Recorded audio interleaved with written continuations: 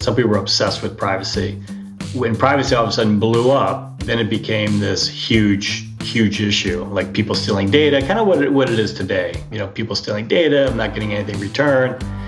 And our pitch was, and it's an accurate pitch, is that someone's got to pay for it. Someone has to pay for you getting access to the world's knowledge.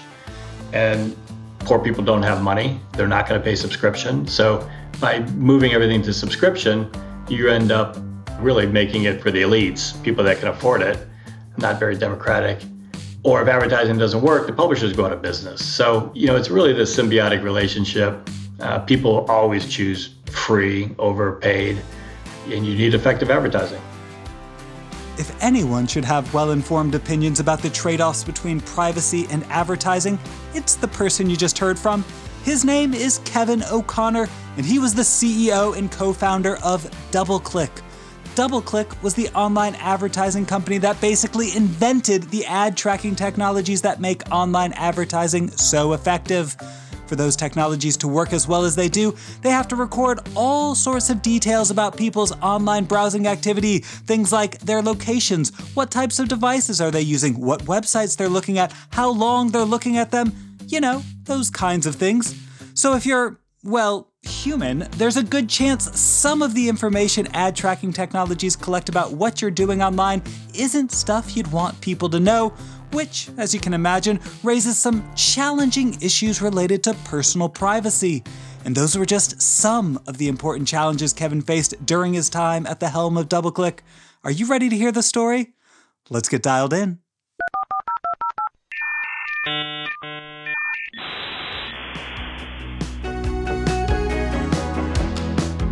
Hi there, and welcome to Webmasters. This is the podcast where we use internet history to explore important lessons about entrepreneurship.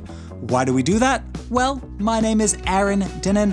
I'm a serial entrepreneur, and I teach innovation and entrepreneurship at Duke University. Through those experiences, I know firsthand that the second best way of learning entrepreneurial lessons is by listening to the experiences of other entrepreneurs. Oh, and in case you're wondering about the best strategy for learning entrepreneurial lessons, it's personal trial and error. But that strategy is much less efficient. If you can learn from other people's successes and failures, you'll save yourself a lot of time. And I think you're going to learn a lot from this episode's guest, Kevin O'Connor, founder of DoubleClick, the company that basically pioneered the online advertising industry as we know it. But before we can learn from his story, I want to take a moment to thank the company that's helping me share it. This podcast is being created just for you thanks to the support of Latonas. Latonas is a boutique mergers and acquisitions broker that helps support the buying and selling of cash flow positive internet businesses and digital assets. I'm talking about things like content websites, SaaS apps, Shopify stores, Amazon FBAs, domain portfolios, and any other kinds of online work from anywhere businesses. If you have a profitable internet business and you're thinking about selling it, talk to the team at Latonas. They've been supporting business owners just like you for a long, long time, and they can help you get a great return on your years of hard work. And if you're one of those people thinking of purchasing an internet business, then head on over to the Latonas website where you'll find a huge collection of profitable online businesses looking for new owners. That website is latonas.com, LATONAS.com.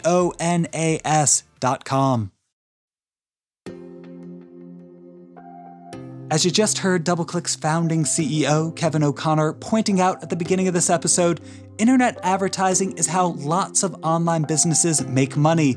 It is, according to him, a necessary part of the media ecosystem because it's what allows those same businesses to exist and be accessible to everyone.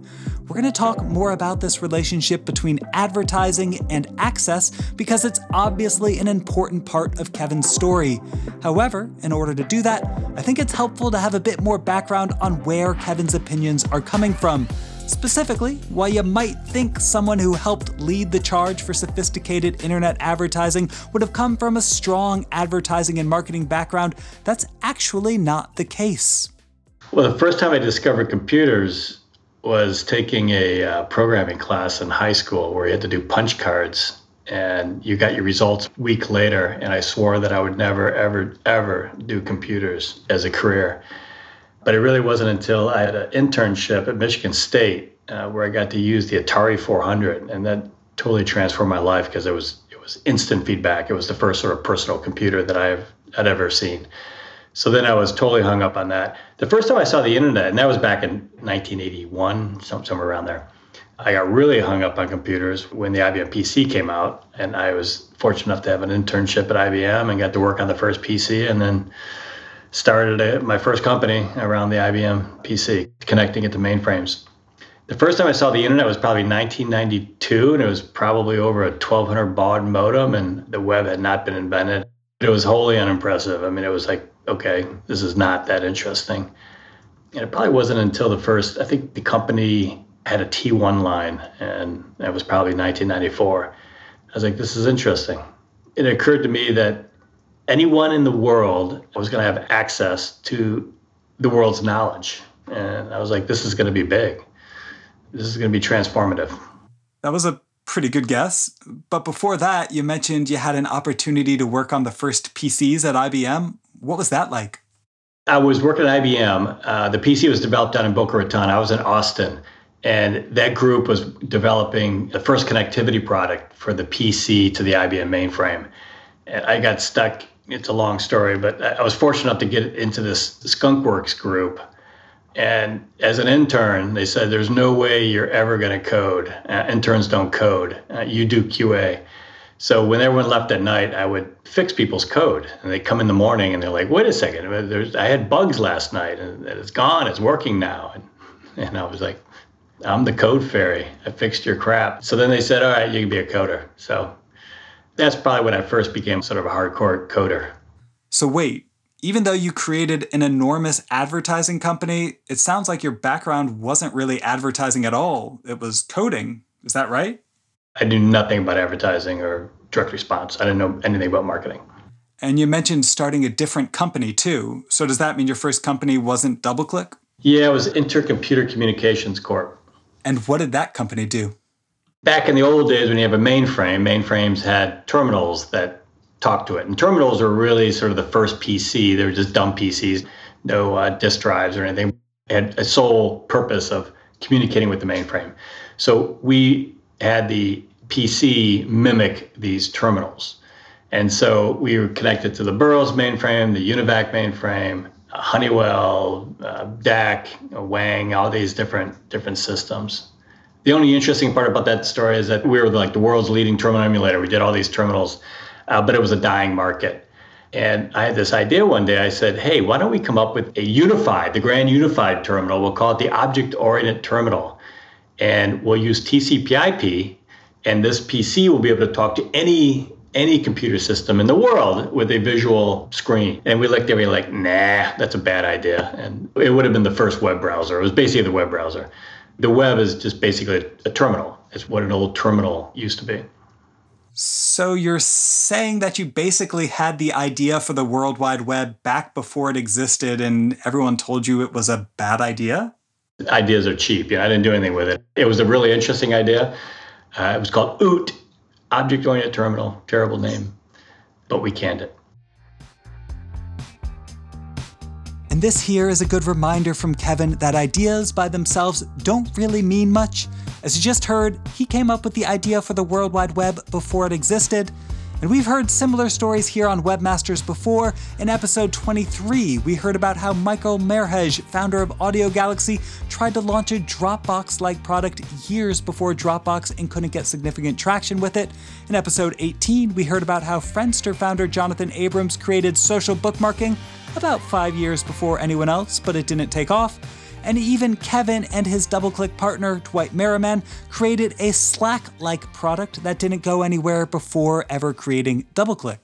We created the best product. It was with Dwight Merriman. Dwight Merriman went on to do MongoDB, DoubleClick and MongoDB. He's like a great engineer. I was like a really good engineer. He's a stud engineer. He was one of the best. So we created this thing. We wanted to capture organizational intelligence. And we created this thing called OpenMind. And it was one of the first sort of used a web browser.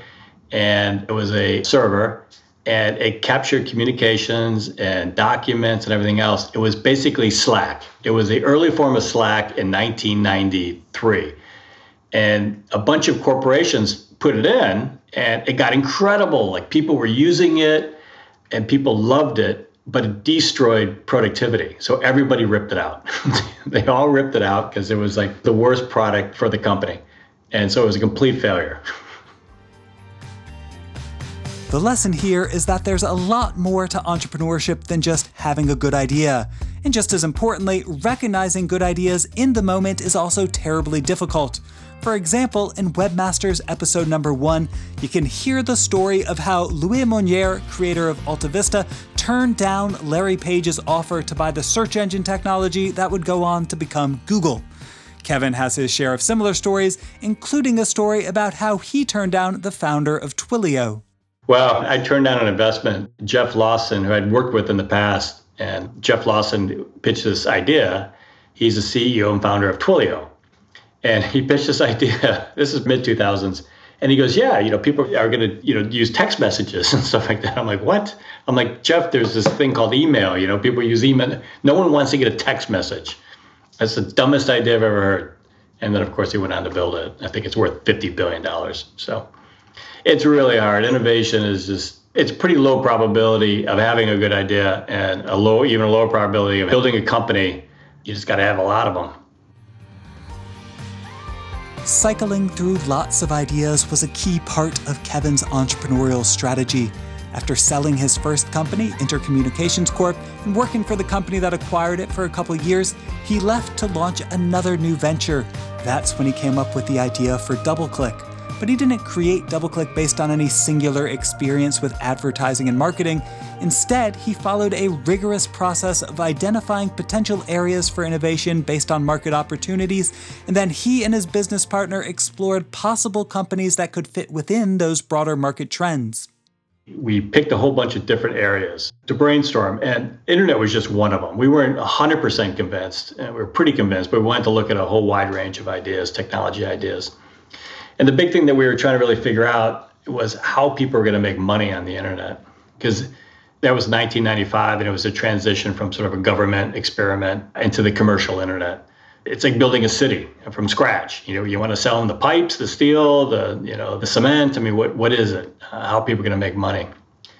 And so the original idea I actually came up with, which was, I thought that it was going to be a very fragmented, that there was going to be a disconnect between the providers. Back then it was AOL and CompuServe. They were both the communications provider and the content provider, but we felt that the web was going to split into maybe 1,000 content sites. So it was going to be fragmented. And so it looked more like cable TV. And the original idea was to do a network of subscriptions, which, by the way, the world really needs. It still needs it. It's still a really good idea. Someone needs to do it. But it was going to be subscription. We thought it'd be more like, ESPN, your cable company. And then Dwight goes, you know what? I think advertising is bigger in media. You look on television, you look on print, you look on radio, it's all advertising. There's not many subscription products in media. That was the epiphany, sort of a pivot. But that was one of 100 ideas that we had looked at. Just curious, do you remember any of the other things you were considering? Idea I was really hot on was doing a job board online. So I talked to 10 VP of HR, and I said, hey, how would you like it if you could post a job on the internet, and anyone in the world could see it? And they're like, first of all, what's the internet? I don't know what you're talking about. And why do I want someone all over the world to see my job? I put my ad in the newspaper, and, people apply, and that's how I get work. So we passed up that idea. That was a bad idea. Yeah, internet job postings was probably a good potential vertical, but I'd say you didn't do too poorly going after internet advertising. Why'd you finally settle on that? How are people going to make money? Advertising, highly fragmented. Let's build a sort of network of advertisers. So I went out and bought 2 books. One of them I still remember, Nash on Direct Response, and the other one was a Vanderbilt professor who wrote about branding, brand advertising. And I was reading it, and I'm going, wow, all this theory we can actually do. The theory of advertising is probabilistic, it's very inexact. The direct response was far more interesting because it's highly measurable. But I'm like, we can combine these 2 areas together. As you heard, Kevin wasn't someone with decades of experience in the advertising industry before launching an advertising business. And to me, that's a really important entrepreneurial lesson from his story. Rather than being idea-focused, Kevin and his colleagues were focused on identifying a market opportunity. They carefully studied the world around them to understand how social and technology trends were moving, identified a big shift in the market, and then pursued it despite the fact they didn't know anything about the specific industry. Is this the only way to identify an entrepreneurial opportunity? Of course not. But it can be an effective strategy in part because it allows the entrepreneur to bring new resources into a market that doesn't currently exist, which is exactly what DoubleClick did. So a lot of people have different forms of advertising, but at the end of the day, it's all advertising. There's a piece of real estate that somebody pays you for, and then it gets exposed to somebody, and then something happens to it. People respond. So it's kind of all the same thing. So we really modeled, what does advertising look like on TV, on print, and radio, and just how do we, what is the format, what's the layout going to be for the internet? And then trying to set standards. The reason we thought the network was going to be so powerful because we really believed it was going to be a fragmented media. We predicted there was, I think, going to be 10,000 websites. We were off by several orders of magnitude. But there's just no way that people are going to be able to present this unified audience. We'd be able to give you isolated audiences. People get a little confused on traditional media. People will advertise on ESPN because they want to reach young men, right? The media is just a proxy for really the audience that they're trying to reach, and not the other way around. And we're like, look, we can give you young men no matter where they are. We believe that the only way to do that in an effective way was on the internet. And how did your technology do that? I mean, the unique thing was you go to a website, there's the content, and then they have sort of a blank, empty box. And then we would take a look at all the information that we knew about that person, as well as the content. And we would take all that information, and then we would have hundreds and tens of thousands of advertisers over time that were competing for that space. And then we were able to sort of dynamically allocate that inventory. We're also an accounting system, so publishers wanted to get paid, advertisers wanted to know what they were paying for. And then we were also able to measure how people responded to that ad, right? So they saw the ad, did they click on the ad? Over time, we could track it all the way, did the person purchase? And so it was a sort of a virtuous circle of gathering information on consumers, all anonymous. That was a basic concept. So we had a very efficient system of kind of microtransactions. I mean, each ad is worth a fraction of a penny.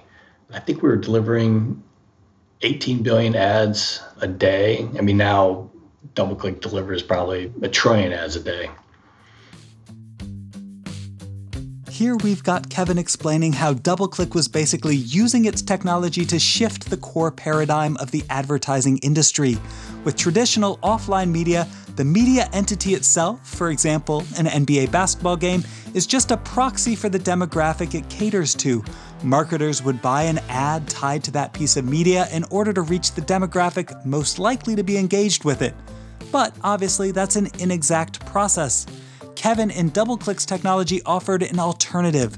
They could use their tracking technology to identify specific demographics of people no matter where they were on the internet, which meant ads bought through DoubleClick would always appear to the right audiences. Ultimately, that became a much more compelling value proposition than what offline competitors could offer. The internet was exploding, and people were spending more and more of their time on the internet. As an advertiser, you got to go where your clients are. TV was declining, print was starting to get decimated. So all these dollars are freeing up. They were paying the same amount of money for less of their audience, and they were trying to really chase their audience. So our big pitch was, look, it's going to be media consumption. If people are spending 10% of their time on the internet, it's going to get 10% of the advertising dollars. It's highly correlated.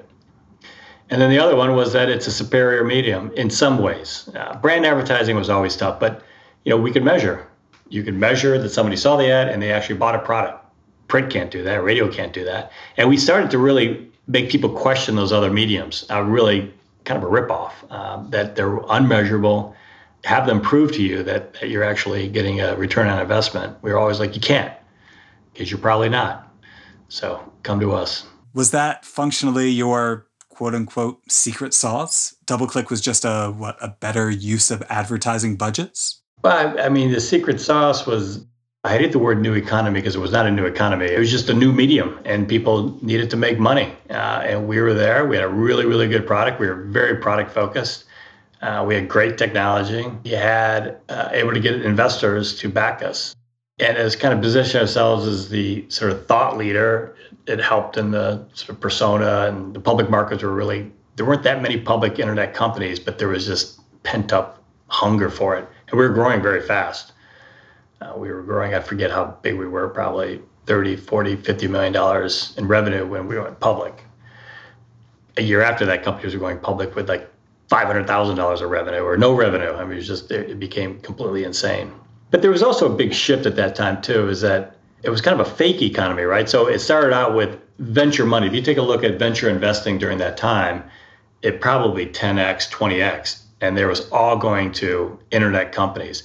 Internet companies needed to advertise. They needed to buy advertising. So they'd come to us and they'd buy advertising. Then those companies would go public and the public would give them hundreds of millions of dollars, and they expected they needed to grow their revenue. So they bought more internet advertising. And so it was just this insane circle of money flowing in.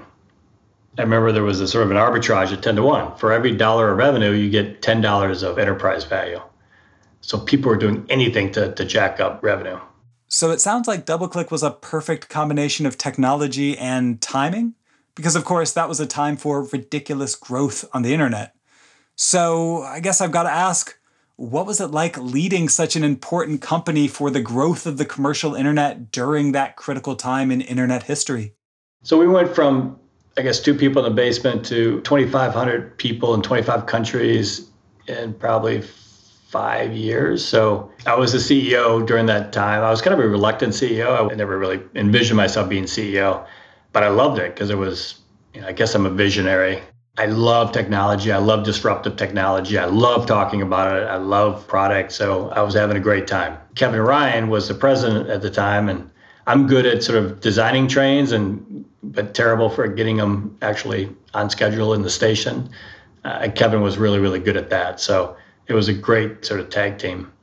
Back in early 2001, I decided I was spending less time on product, if any time, and I was spending it all on politicians, the media, Wall Street, lawyers. I mean, the 4 groups that I'm not really, I can take a little bit of them, but I wasn't really having fun anymore. And I wasn't really it was difficult to do a great job when you're not really into it. So Kevin Ryan loved to do all those things. So I said, you should be CEO now. And then a few months after he became CEO, the dot-com crash came. I'm not blaming Kevin Ryan. It wasn't his fault, but it was correlated, highly correlated. So Kevin Ryan did a great job marshaling the company through that disaster. So I'm glad you brought up the crash, because it seems to me that a company like DoubleClick should have been sort of the poster child for why the internet economy was a real and viable thing. Since DoubleClick was A, a real business that was making legitimate money, and B, it was also helping other companies make money with the internet. So why do you think, despite all that, the dot-com crash still happens? And also, how did DoubleClick survive it? Look, there's a lot of hype on the internet, and a lot of it was bullshit. People talk about the new economy, like that we had discovered some new form of economic theory and principles, and it wasn't. Bill Gates described it, I think, best, which was technology reduces friction, makes things move faster, it creates efficiencies. That's all. So we are very, very focused. A lot of our competitors were focused on giving their products away, and we were very much like, no, we're going to build a real business, and there's nothing new here. We're going to use good old principles. I remember sitting in a room in 2000 with Kevin Ryan, and I looked at him, I said, Kevin, this has been too easy. I've done startups before. This shit's going to hit the fan. I don't know what's going to happen, but something bad's going to happen, and it's going to rock us. I had no clue. I just knew all good things come to an end at some point after living through several downturns.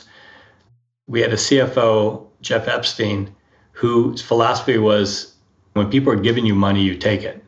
And so we raised money. We raised a large secondary round right before the crash. I think we were one of the last companies to get out the door. And so we were, from a cash perspective, we were really well positioned. I think we had $400 million on the balance sheet.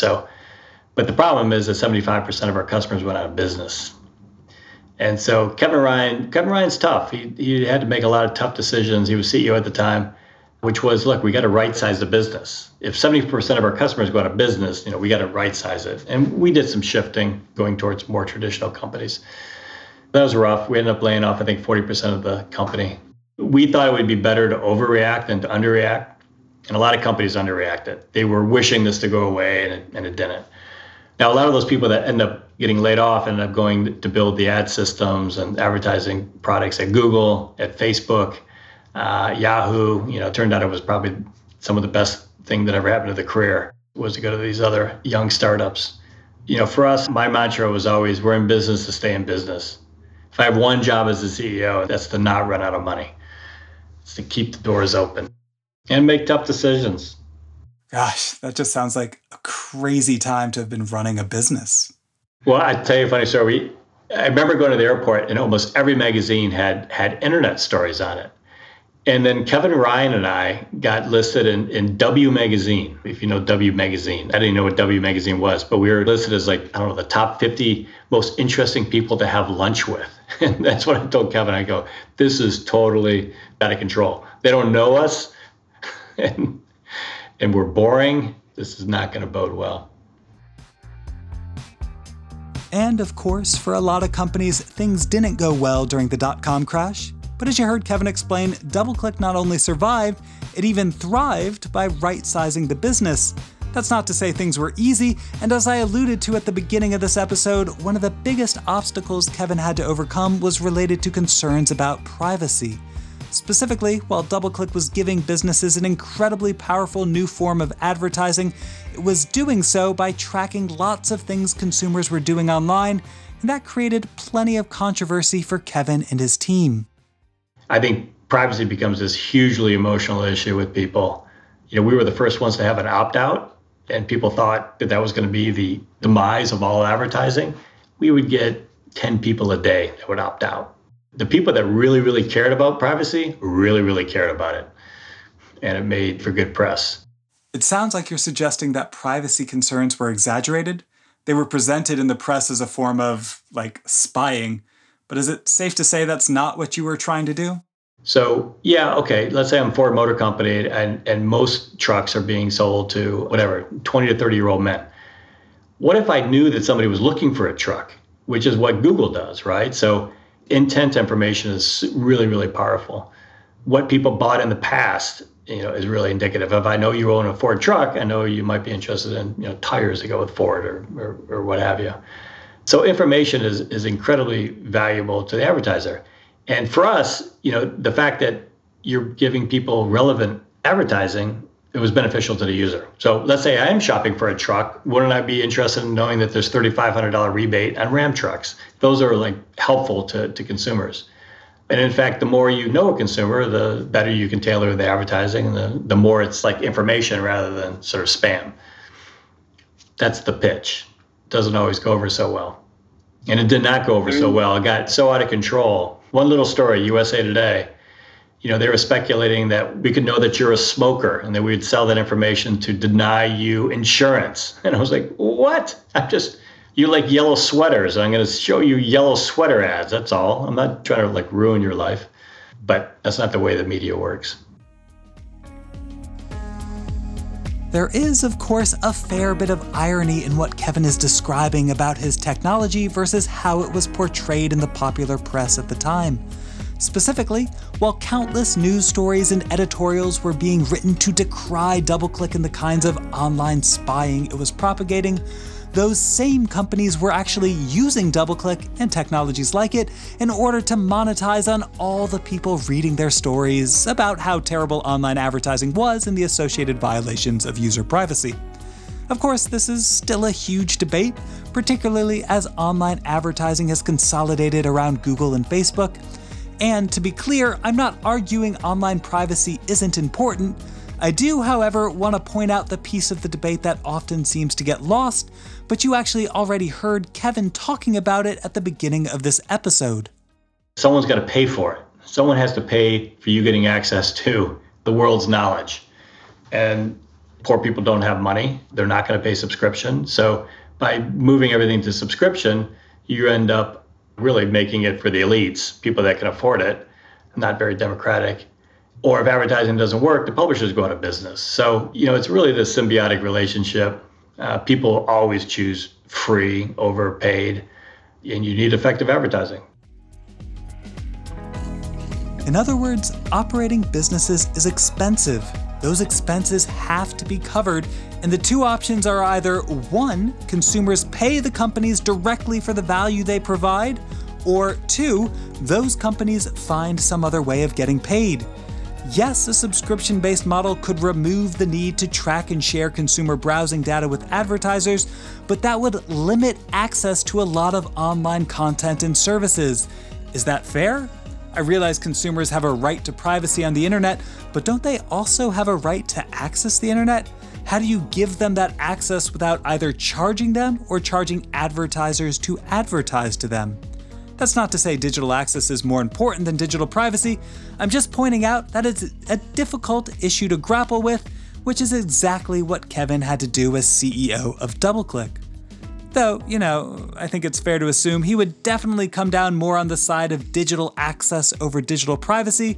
After all, his company devoted itself to making advertising as effective as possible. And, by the way, they came up with some strategies that are still some of the most effective advertising techniques in the world. We invented retargeting. We were always looking for signals. Keywords were obviously a very strong intent, but we stumbled on this thing. What's a really incredible intent is that someone's actually been to your website. Like, that's the strongest intent signal they could ever send. Or the fact that they put diapers in their basket but didn't buy it. And so we invented this thing we called boomerang. We used to call it dog shit. Once it sticks to your shoe, there's no way to get it off. And the results from retargeting were like discovering cold fusion. This was a signal that was so strong and so cheap and worked better than anything we've ever seen. And we ended up not making any money from it. I mean, it's billions of dollars of business now, but never made money. That was the strongest signal that we could find. Wait a minute. You invented retargeting? Can you share more of that story, please? We were obsessed with what data can predict either for targeting, whether it's demographic data, whether it's purchase data, any kind of data. To us, any kind of data was valuable. And we were always looking for the most valuable. I actually pitched Larry Page on residual keywords. I said, the fact that you're searching for a Ford truck and you get Ford truck results, that's great. Why don't you remember that they're searching for a Ford truck, and now you get 1,000 other opportunities to advertise Ford trucks to them, or Ram trucks, or anything. So, we are always looking for predictive data. And so I don't know exactly how we stumbled on it, but it was just kind of working backwards. We talked about someone's been to your website. You have a billion users on the internet, and 1,000 people have been to your website. I don't know how they got to you. Forget about why they came to your website. That's a really good signal that they're interested in you. When they could have gone to another, 100 million other websites, they came to you. Retarget them. And it works. It works really well. So why didn't you make any money off of it? That was the meltdown, 2000, the dot-com meltdown, and it was a privacy meltdown. So it was two very bad things converging at one time. And we sold it a little bit, but then we sold the company and people picked it up from there. And what did Larry Page think of the idea when you pitched it to him? He didn't respond. I'm almost positive he did it, though. I'm sure he did. It was a good idea. So it sounds like maybe Google stole the idea for retargeting from Kevin O'Connor in DoubleClick, which is kind of wild. But, eventually Google wound up owning DoubleClick anyway, so maybe that's not a huge deal. Though that sale to Google actually happened after Kevin sold the company to someone else. We decided in 2006, we basically had 3 companies, and we needed to reposition the company. And doing that in the public market, there was so much risk that we decided to sell the company. And then Hellman Friedman, a private equity firm, came in and took it private. Then I was gone. They ended up splitting the company up and selling off the pieces for a lot more money. The big one being where they sold the technology to Google, I think 3 years later. So we sold it for like $1.4 billion, and they ended up probably, I think, 3.2. Do you have any regrets about that? I saw somebody had done an analysis of acquisitions by companies, and they had listed DoubleClick as number most successful acquisition for Google. And I had met a corporate development guy at Google, and he also told me the same thing, that DoubleClick was the most successful. I mean, I'm glad. I'd have greater regrets if somebody sold a piece of crap product to somebody and then they end up having to do a massive write-off. So I'm fine. I try not to have regrets. I can't change the past, so. Of course, Kevin is right. Entrepreneurs can't change the past. No one can. And let's be honest, it doesn't sound like his outcome was particularly bad either. Not only did he achieve a $1 billion exit, he also did it while laying the foundation for one of the most important advertising companies in history, which is a pretty good past. And as Kevin also points out, just like you can't change the past, the future can be equally tricky for entrepreneurs to deal with. The wisdom I can give people is that you don't know what's going to happen. We got hit by the .com, we got hit by privacy, we got hit by 9/11. It was just one thing after another. Be prepared. And we could have been more prepared, but I don't know. I don't regret anything. It was fun. And honestly, even if you get nothing else from your entrepreneurial journey, but you have some fun along the way, that's a pretty good outcome too. Speaking of which, I hope you had a little bit of fun listening to Kevin's story. If you did, be sure to subscribe to Webmasters on your podcasting app of choice so you're sure to get the next episode as soon as it's available.